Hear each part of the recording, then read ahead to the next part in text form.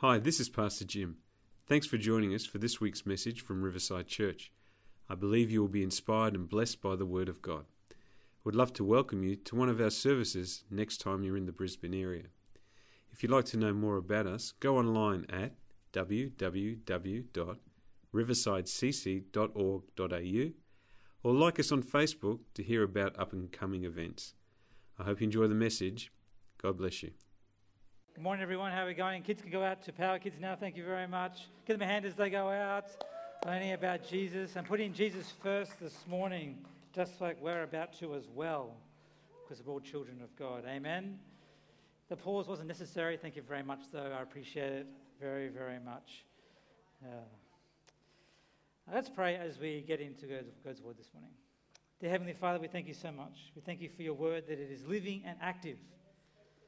It never dies, Lord. Your word speaks to us, it challenges us, it rebukes us, it motivates us.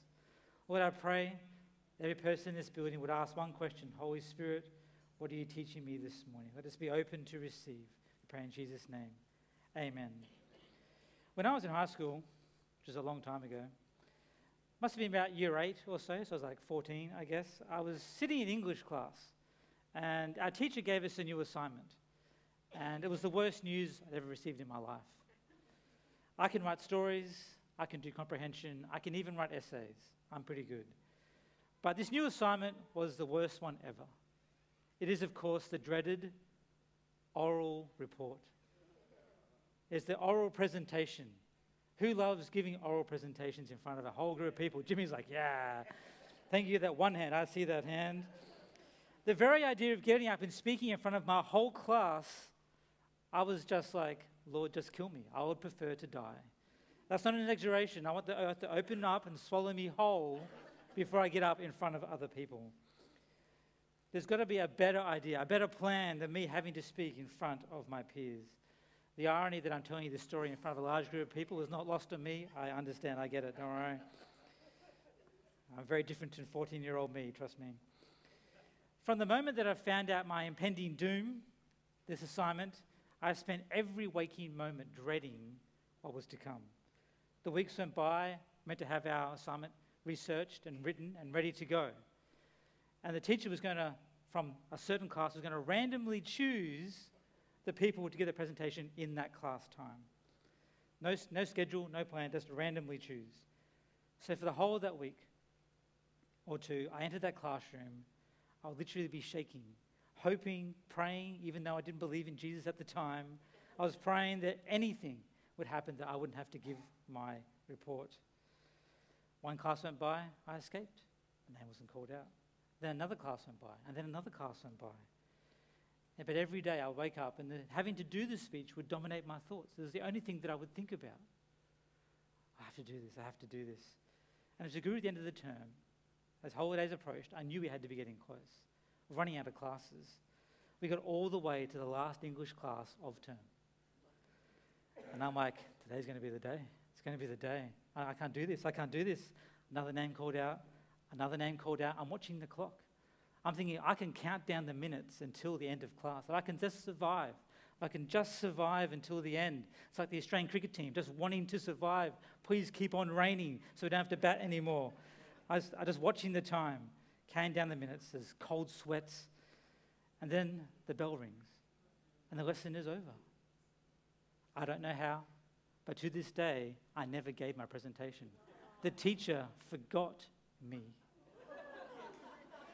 Completely forgot that I hadn't done my presentation. It would have been enough for me to believe in Jesus. At the time, I didn't, but it's all right. It happened later on. For weeks, though, I had this anxiety. This stress, this one assignment dominated and plagued my mind, and nothing happened. I tell you this story for one reason, to help us understand what a burden is. This morning I talk on overcoming your burdens. Back into our overcoming series, overcoming our burdens. So the question I have to ask is, what is a burden? How do we define what a burden is? We all have felt burdens. We all have burdens. All of the time. This life brings burdens. We know what it feels like, but how do you define a burden? Well, for our purposes this morning, we're going to adopt the same definition. just so we can get together on the same page. A burden is this. It is something that weighs on your mind. That's what a burden is. It's something that weighs on your mind. It is that thing, a thought, someone in your life. It is that thing you have to do, a task. It's that thing you find yourself thinking about all too much. It completely dominates your thinking. Your mind, your thoughts keep going back to that thing that needs to be done, or that thing that's stressing you out, that person. It makes you feel uneasy. You feel the pressure on your shoulders. You simply can't escape it. Like it hangs over you. That's your burden. Now, before we go any further, I want to clarify some things. Firstly, I recognize that we carry multiple burdens, that we try and juggle them. Sometimes we juggle them well, sometimes we juggle them not so well. But burdens don't come in a linear fashion. We don't have one burden, deal with that burden, then get another burden. That's not how life works. We juggle our burdens, so I understand that.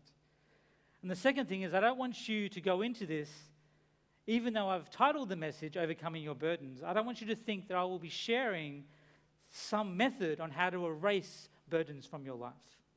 That's not where we're going. I know Brad, you're disappointed now. What I'm sharing is about overcoming burdens, but that doesn't mean that you'll be free of burdens. That's not what I'm saying. So are we clear? Do we understand? This is not 3 easy secrets to a burden-free life. But this will become clearer as we move along. With that in mind, we're going to look at the word this morning. I'm going to be honest with you, this is not the sermon I set out to do today. When I started writing this week's sermon, I was writing a completely different topic. And when I was researching that topic, I came across this portion of Scripture, as you can see on the board right now. And when I read it, God was like, I want you to speak on this. And I was like, okay. So I had to restart. That's what I did. So I want you to understand that God led me here this morning. I truly, firmly believe that. We're going to read Matthew 17, verse 24 to 27. When they came to Capernaum, the collectors of the 2 drachma tax went up to Peter and said, "Does your teacher not pay the tax?" He said, "Yes." And when he came into the house, Jesus spoke to him first, saying, "What do you think, Simon? From whom do kings of the earth take toll or tax? From their sons or from others?" And when he said, "From others," Jesus said to him, "Then the sons are free. However, not to give offense to them, go to the sea, cast a hook, and take the first fish that comes up. And when you open its mouth, you will find a shekel. Take that and give it to them for me and for yourself." This is a very strange little event in the ministry of Jesus. It's tucked away at the bottom of chapter 17, which is, of course, the famous transfiguration of Jesus on the mountain. Huge event. And then there's the healing of the demon-possessed boy. Huge event. And then we have these 4 verses at the end of Matthew 17 that I think are often overlooked. We read them and then we sort of move on to chapter 18. But I think it's very significant. We have Peter. And Peter's walking back to what I would call their base of operations in Capernaum. It's their headquarters while they're there. Most likely the home of Peter himself, his home in Capernaum. And he's affronted by these tax collectors. Now, these aren't Roman tax collectors. These aren't like Matthew, the writer of this gospel, who was a tax collector, but he collected taxes for Rome, which is why everyone hated him, because he was a traitor. He was a Jew taxing his own people for a foreign power. Now, these guys are collectors from the temple. These are Jewish tax collectors. They were collecting what is known as the 2 drachma tax, or the temple tax, or the census tax. It's got lots of names. There's another one later on. This tax has its origins in Exodus 30, which is important, but I'll get to that later on. So you have Peter being approached on his own by these tax collectors, and they have questions about his teacher, that is Jesus. In this short but significant event, we find 3 distinct types of burdens. 3 distinct types of burdens that Peter encounters. They're the kinds of burdens that we also find ourselves having today. They're ones that we carry around with us in the 21st century. So I'm going to go through the story looking at these 3 kinds of burdens. Number 1 is social, emotional, psychological burdens. I've grouped them together to be succinct. I understand there's lots of different kinds of burdens we have in life, but we're going to look at 3 today from this story. Social, emotional, psychological burdens. 3 kinds of burdens. These burdens are the ones that derive from our emotions. Social situations, our contexts, the way we think, it's our thought life. They could be expectations placed on us by the relationships we have in our lives, whether it be at home, whether it be family, whether it be social circle, whether it be at work. They're things placed upon us. They're emotional burdens. We feel a burden because of our emotional state, our feelings towards people or a circumstance. They can be psychological, born from trauma, a loss, a stress reaction to something that happens.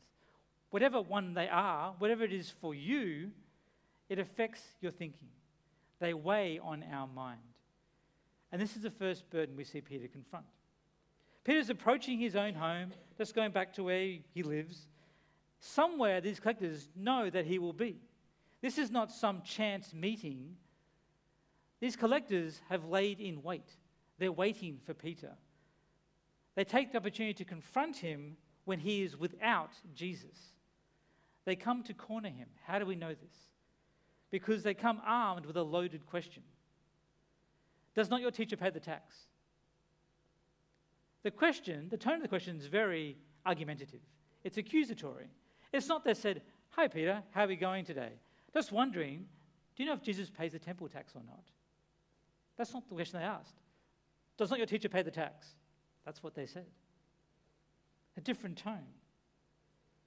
The thing is, these collectors know very well whether Jesus has paid the tax or not. They know he hasn't paid the tax. Why? Because it's a census tax.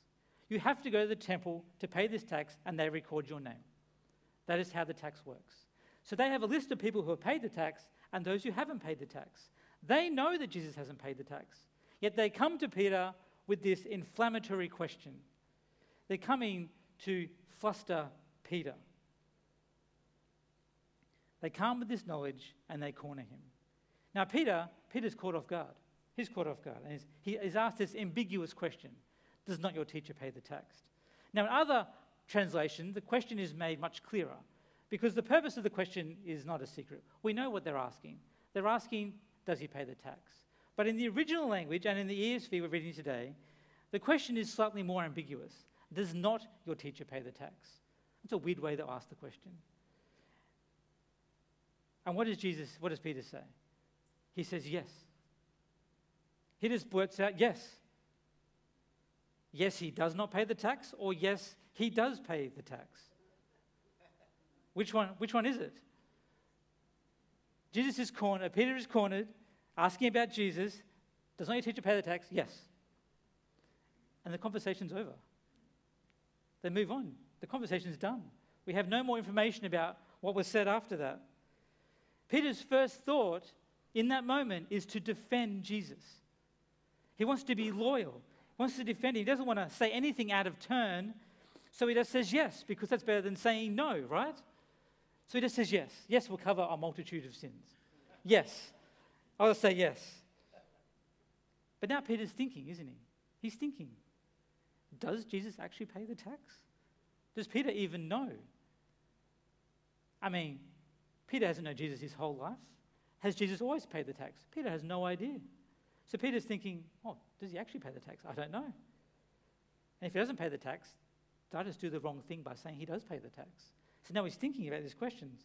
And now he's thinking, wait a minute, these guys came to me asking about Jesus. So there's obviously some sort of plan out there to try and trick Jesus. And now he's thinking about that. And now he's thinking, I shouldn't have spoken for Jesus. That was the wrong thing.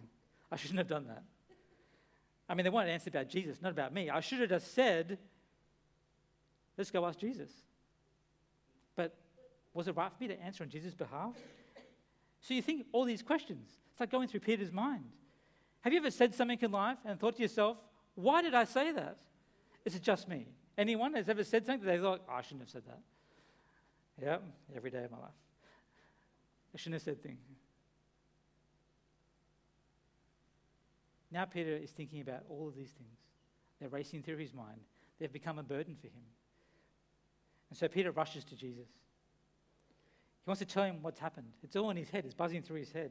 I've said too much. I shouldn't have said that. Does he pay the tax? I don't know. Running through his head. You know he's flustered. We know he's flustered because in verse 25, it says he comes in the door. That is Peter. He comes in the house and it says Jesus spoke to him first. Jesus cuts right through. In other versions, it says Jesus interrupted Peter.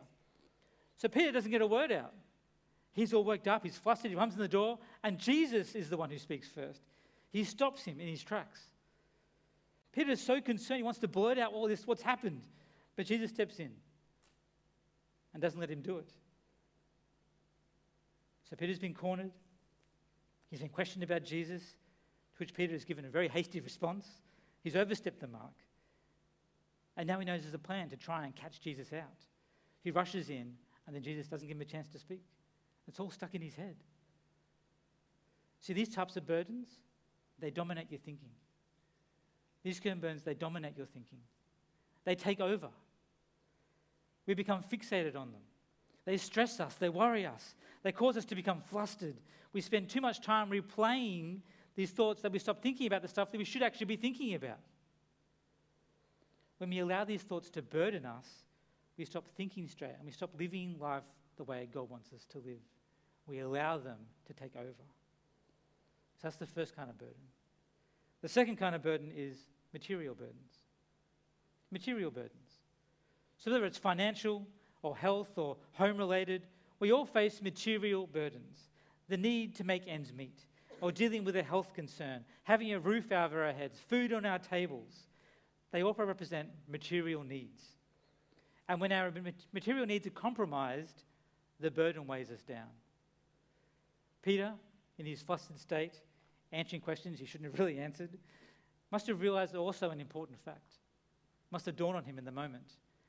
The collectors came looking for Jesus about his unpaid tax, but Peter would know too that he has not paid the tax either. Jesus and the disciples have been ministering far and wide.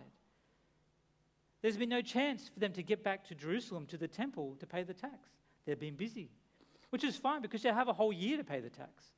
There's no date. You've got a whole year, so you don't have to rush straight away. So Peter hasn't gotten there either. He hasn't paid his tax. The next time tax collectors come, will they question me as well? Peter's thinking. Or maybe the next time they'll come, they'll ask these questions in front of a crowd full of people who are honest, God-fearing Jews who have all paid their tax, and they'll try and embarrass us. So now Peter has a material need and the burden of trying to formulate a solution to solve that need. The problem with the material burdens is that we spend all our effort and resources and time looking to solve them. These burdens rob us of one of the most precious resources, time. Material need burdens, they consume our time. They consume our time. When we are burdened, we spend more time trying to fix the problem. We work harder, we're trying to earn more money, we work longer hours. If we are unwell, we spend more time not doing the things we love. With the people that we love, we get less quality time. We get weighed down, spending all of our time trying to eliminate the burden. It just takes time away from us, looking to solve it ourselves. The third burden are spiritual burdens. Spiritual burdens. It is difficult to live a life of faith without encountering some kind of spiritual burden. People can have a crisis of faith. We can have doubts. We can have a lack of faith at times. Some people go through a deconstruction of their faith, measuring up, what do I really believe? People change from one spiritual belief to another spiritual belief. Sometimes it's not even a negative burden in the spiritual realm. Sometimes we get a burden to pray for someone else. That's a God-given burden, which is good. We have a burden to pray for. The Holy Spirit puts someone on our heart, puts someone on our mind, and we pray to intercede for them. That's a spiritual burden, but a positive one. So there's different kinds. But often we can be burdened when we lack faith. When waiting on God is difficult.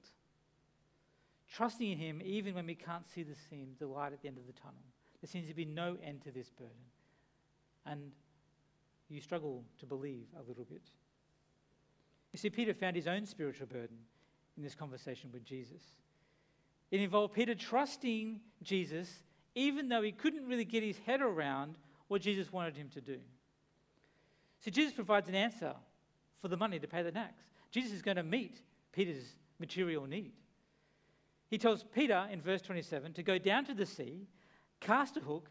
The first fish you catch, in its mouth there'll be money, a shekel. So Jesus tells Peter that the solution for you, Peter, a fisherman, is to go fishing. That's the solution. On one level, Peter's like, okay, I can do that. Yep, I'm a fisherman. I can fish. Not a problem. But Jesus doesn't want Peter to do the fishing in the way that Peter does fishing. He doesn't want Peter to do what he's comfortable with. Jesus says, go cast a hook. My dad was an avid fisherman when I was growing up. An avid fisherman. Every weekend he would fish. Which is great because it meant in my house we had fresh fish all my life growing up. And this is the kind of fishing my dad went. He found bait, he got yabbies out of the beach, and he put them on a hook and he cast the hook into the ocean and he would fish. That's how my dad fished. When you think of fishing, you think of rod and reel, that kind of thing. That's not how Peter fishes. Peter is a commercial fisherman. It's his job. He fishes with nets from a boat. When did Peter last use a rod? Here's a question for you. Has Peter ever used a rod? Don't forget, as a Jewish boy, he would have been taught fishing from his father, who also would have been a commercial fisherman. So Peter has probably fished with nets his entire life. And I'm sure when he's not working, the last thing he feels like doing is going fishing with a rod. He spent all day fishing. So when did Peter last use a rod? As a kid? Maybe never. So Peter has to do something that's not natural to him. And then Jesus says, the first fish you will catch will have a coin in its mouth. Jesus, I've been fishing for some time now. And I have never, ever seen a fish with a coin in its mouth, like ever in my life. You can picture Peter taking this in. The solution to paying our taxes is for me to do something I haven't done before, to find something I've never seen before. That's the solution. To do something I've never done before, to find something I've never seen before. That takes faith. Does Peter have doubts? Probably. Does he have a spiritual burden now? Yes. He has to believe in Jesus. He's got to have faith that what Jesus said will happen. It's now weighing on his mind. See, spiritual burdens, they affect our faith. They affect our faith. We want to believe, we want to wholeheartedly trust God, but do we? Do we wholeheartedly trust him? To let go and let God, as they say. To not be seeking our own solutions, but fixing things ourselves, but to have faith enough that he will provide, that he will be there.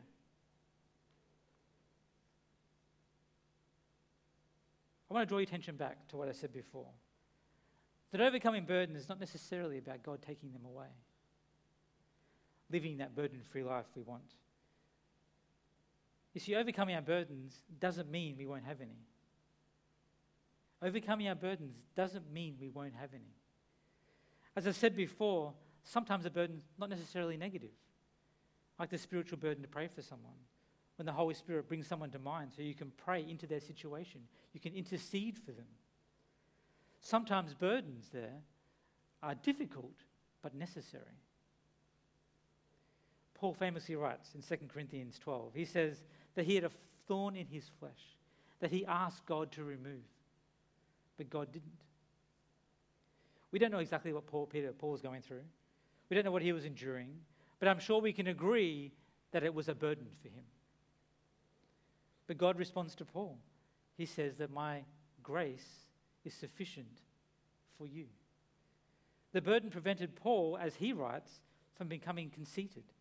So he had to rely on God. So in his weakness, he was actually strong. So sometimes burdens are used by God to grow our faith, to make us stronger so we can rely on God.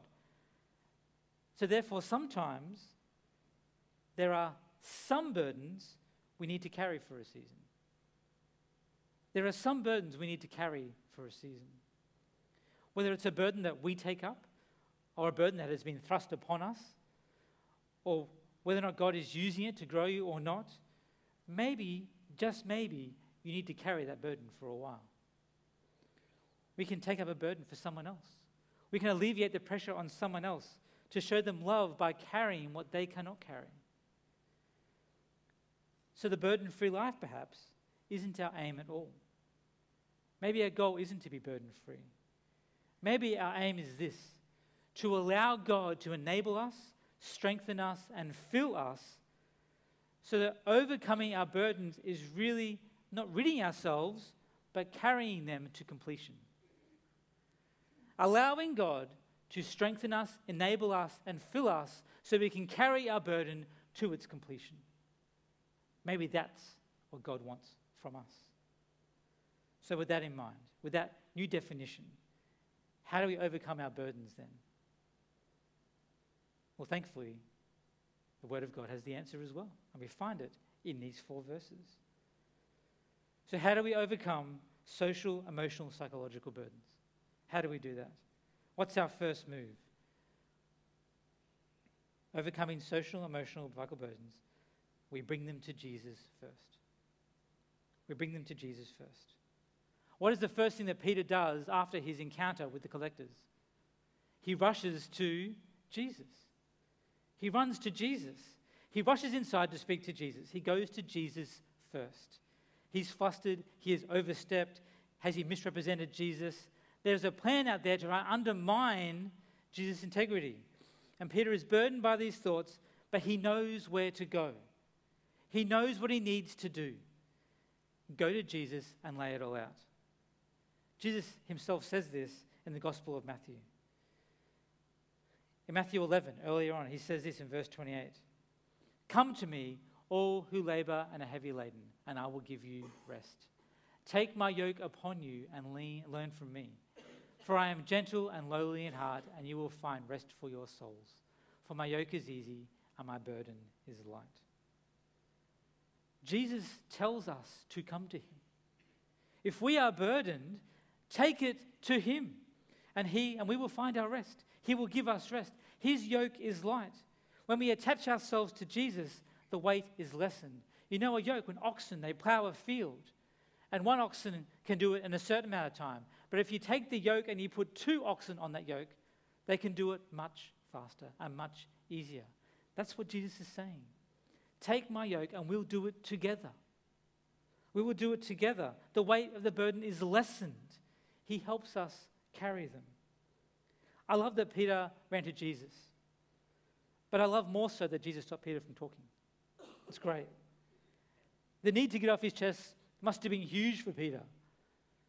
But he doesn't even get to speak. Why? Because Jesus already knew. Jesus already knew about the conversation. He knew what had happened.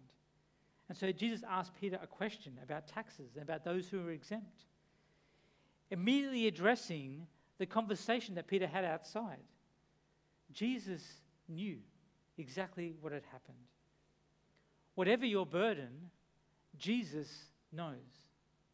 He knows what you're burdened with. He knows what it is, and he knows best how to overcome it. But we need to take them to Jesus. We need to surrender ourselves to him.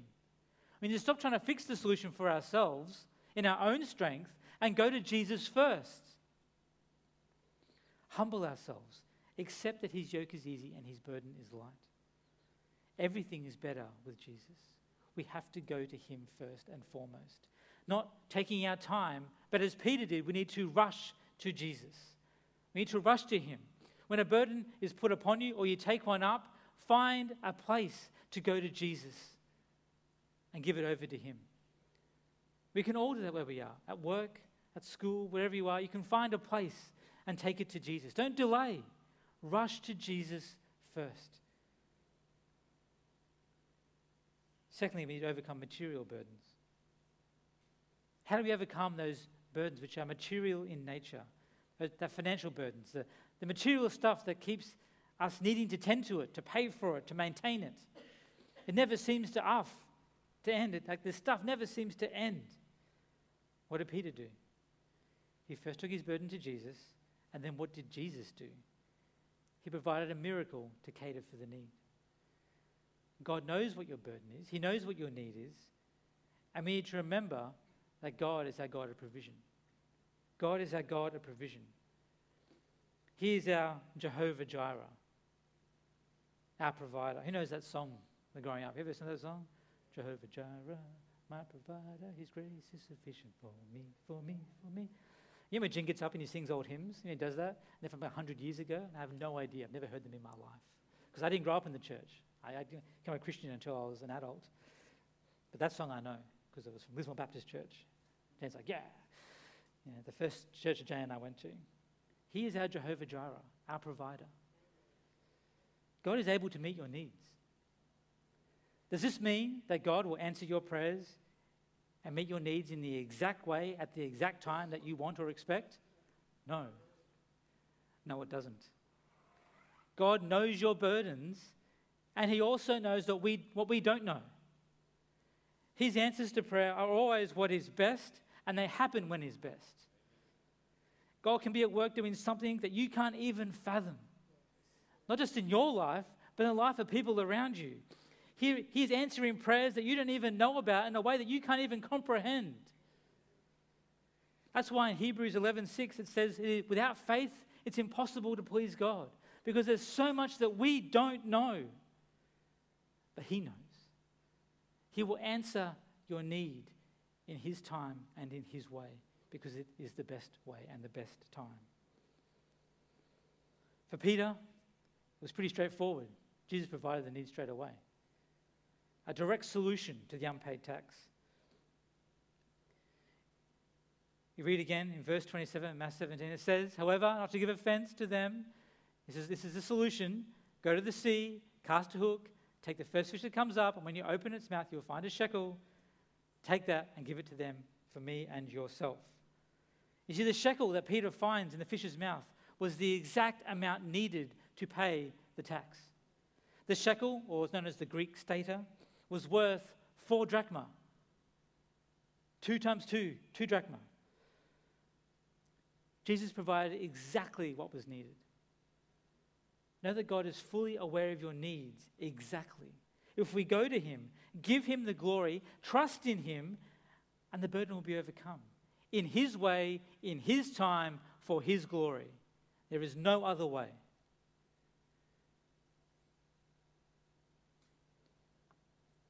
Overcoming our spiritual burdens.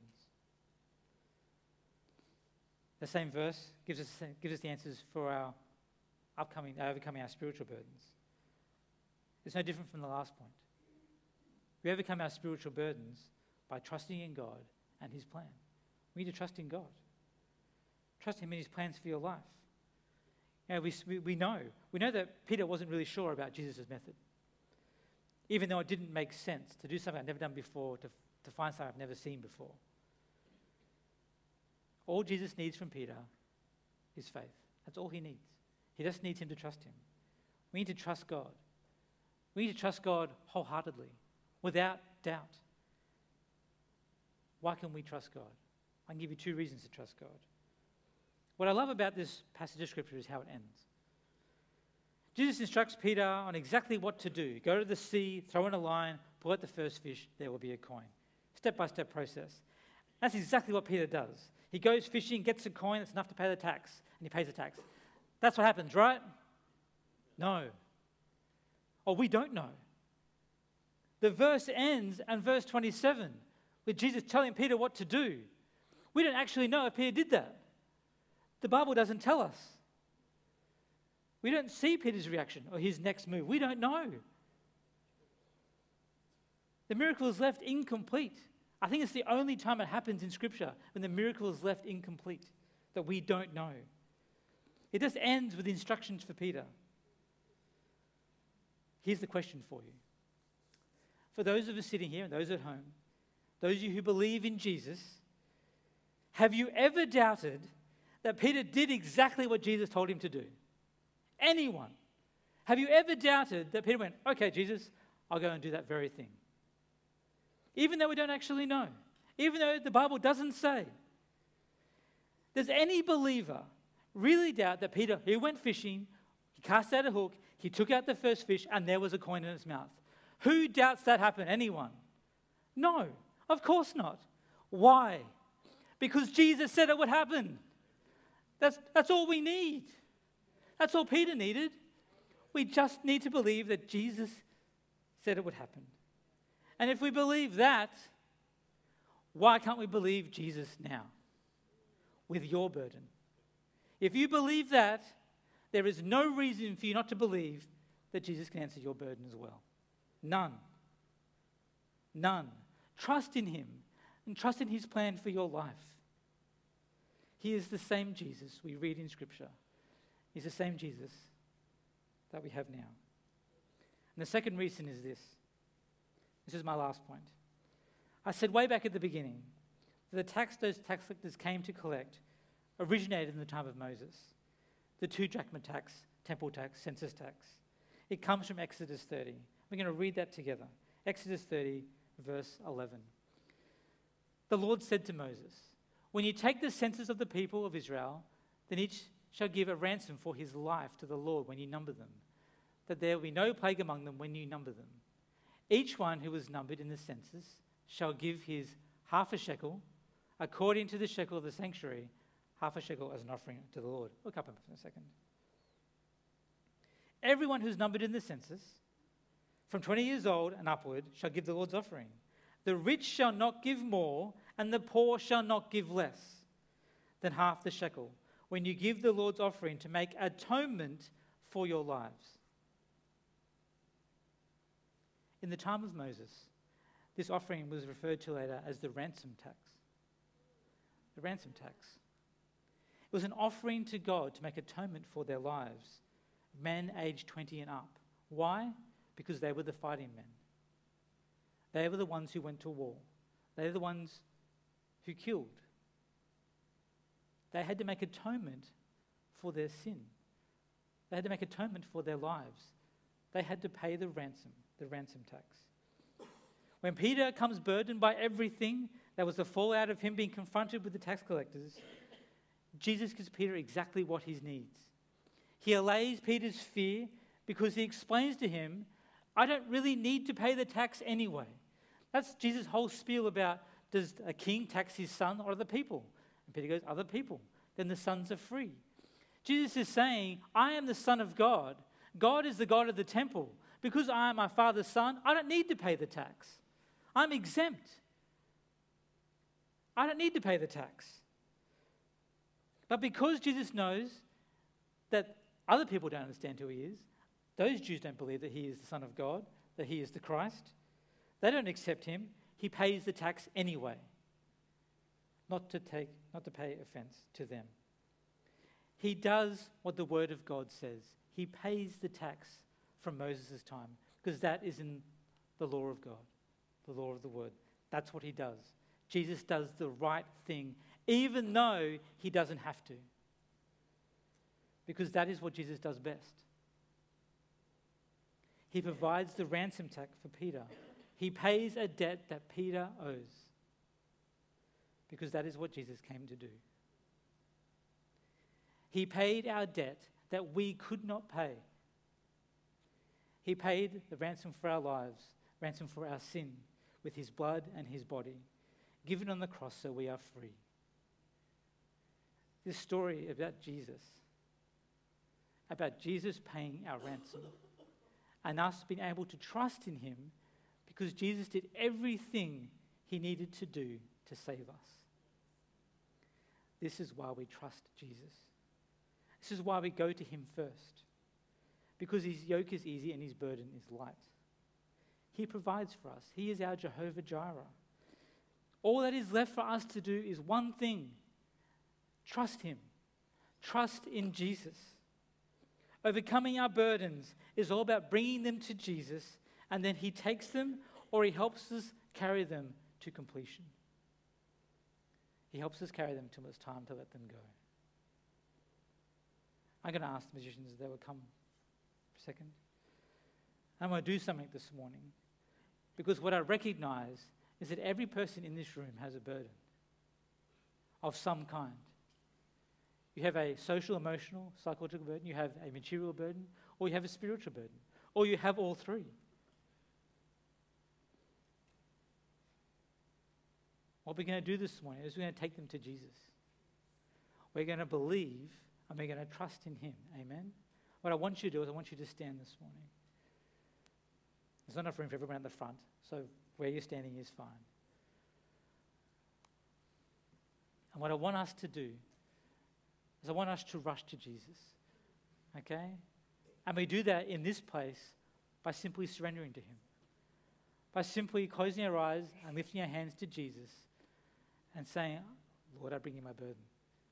I'm going to do that this morning as an entire church. And those watching at home, take your burden this way. I'm going to pray for you. If you want to pray for your own burden yourself in your own way, that's fine. Happy, that's cool. Because that's between you and God, remember? No one else needs to know. Just between you and God, because God already knows. There's no reason to not bring the burden, because he already knows. But he needs you to surrender them to him. Has to be a choice of our will to surrender our burdens to him. So we're going to stand this morning. We're going to give our burdens. I'm going to pray for you. You can agree with my prayer in your heart if you wish, or you can pray yourself. As a church, we're going to take our burdens to Jesus. Because he knows, and because he did everything to save us, we know we can trust him. So I want everyone to raise their hands to the Lord this morning. Close your eyes, no need to look around. Just raise your hands this morning. You know your burdens. You know what's plaguing your mind, what dominates your thoughts. The thing you keep going back to that you can't shake. You know what they are. 1, 2, 3, could be many. I want you to take them to Jesus this morning. I want you to picture in your mind the cross of Jesus. And I'm going to pray for you this morning. Agree with me how if you want, or pray yourself to yourself, that's fine. Dear Heavenly Father, Lord, we come to you. Every single person here, every single person watching at home, myself included. We come to you and we submit ourselves to your authority. We come to you and we lay ourselves down at the cross and we give you our burdens. Lord, we surrender our burdens to you. We surrender our burdens to you. And we say, God, take them or help me carry them. It's up to you. Lord, if you can take these burdens off me, I pray you take them. Take them so I am burden free. But Lord, I recognize, I understand, just as Paul understood. I understand that maybe you need me to carry this burden for a while. Maybe you can use this burden to strengthen me, to make me stronger. And so God, I come to you, I say, Lord, I take upon the yoke of Jesus. And I say, help me carry them to completion. Help me carry the burden to completion. Help them, give them over to you so they stop plaguing my thoughts, because I know that you're with me and that you are doing a work and you are doing something. I don't have to think about them all the time because you're helping me carry them. Lord, I recognize that you are my provider. You are Jehovah Jireh. You are my provider. Your grace is sufficient for me. So fill my need. Take my burden and help me carry them.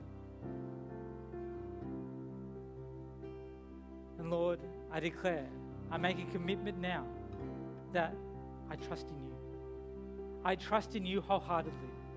I don't doubt for a second that you are with me, that you live within me, that you love and you care for me, that you came to do what you came to do. You came to set us free, to do one thing you did not have to do, but you chose to willingly obey and went to the cross. We do not doubt for a second. We do not doubt you from the word of God. So Lord, there is no reason for us to doubt you now, that you are with me and you are with every single person here. Lord, we give you our burdens. Take them, help us carry them to completion. And we declare, as individual, as a church, we declare that God, do it in your time, in your way, for your glory, because there is no other way. Lord, we believe. We trust in you. We give you our burdens, because your burden is light and your yoke is easy. Thank you, Jesus. Thank you, Jesus. Thank you, Jesus. Thank you, Jesus. We pray in your precious name, in the name of Jesus. Amen. Amen. Thanks for listening today. I hope you subscribe to the podcast so you can be inspired weekly. God bless and have a great day.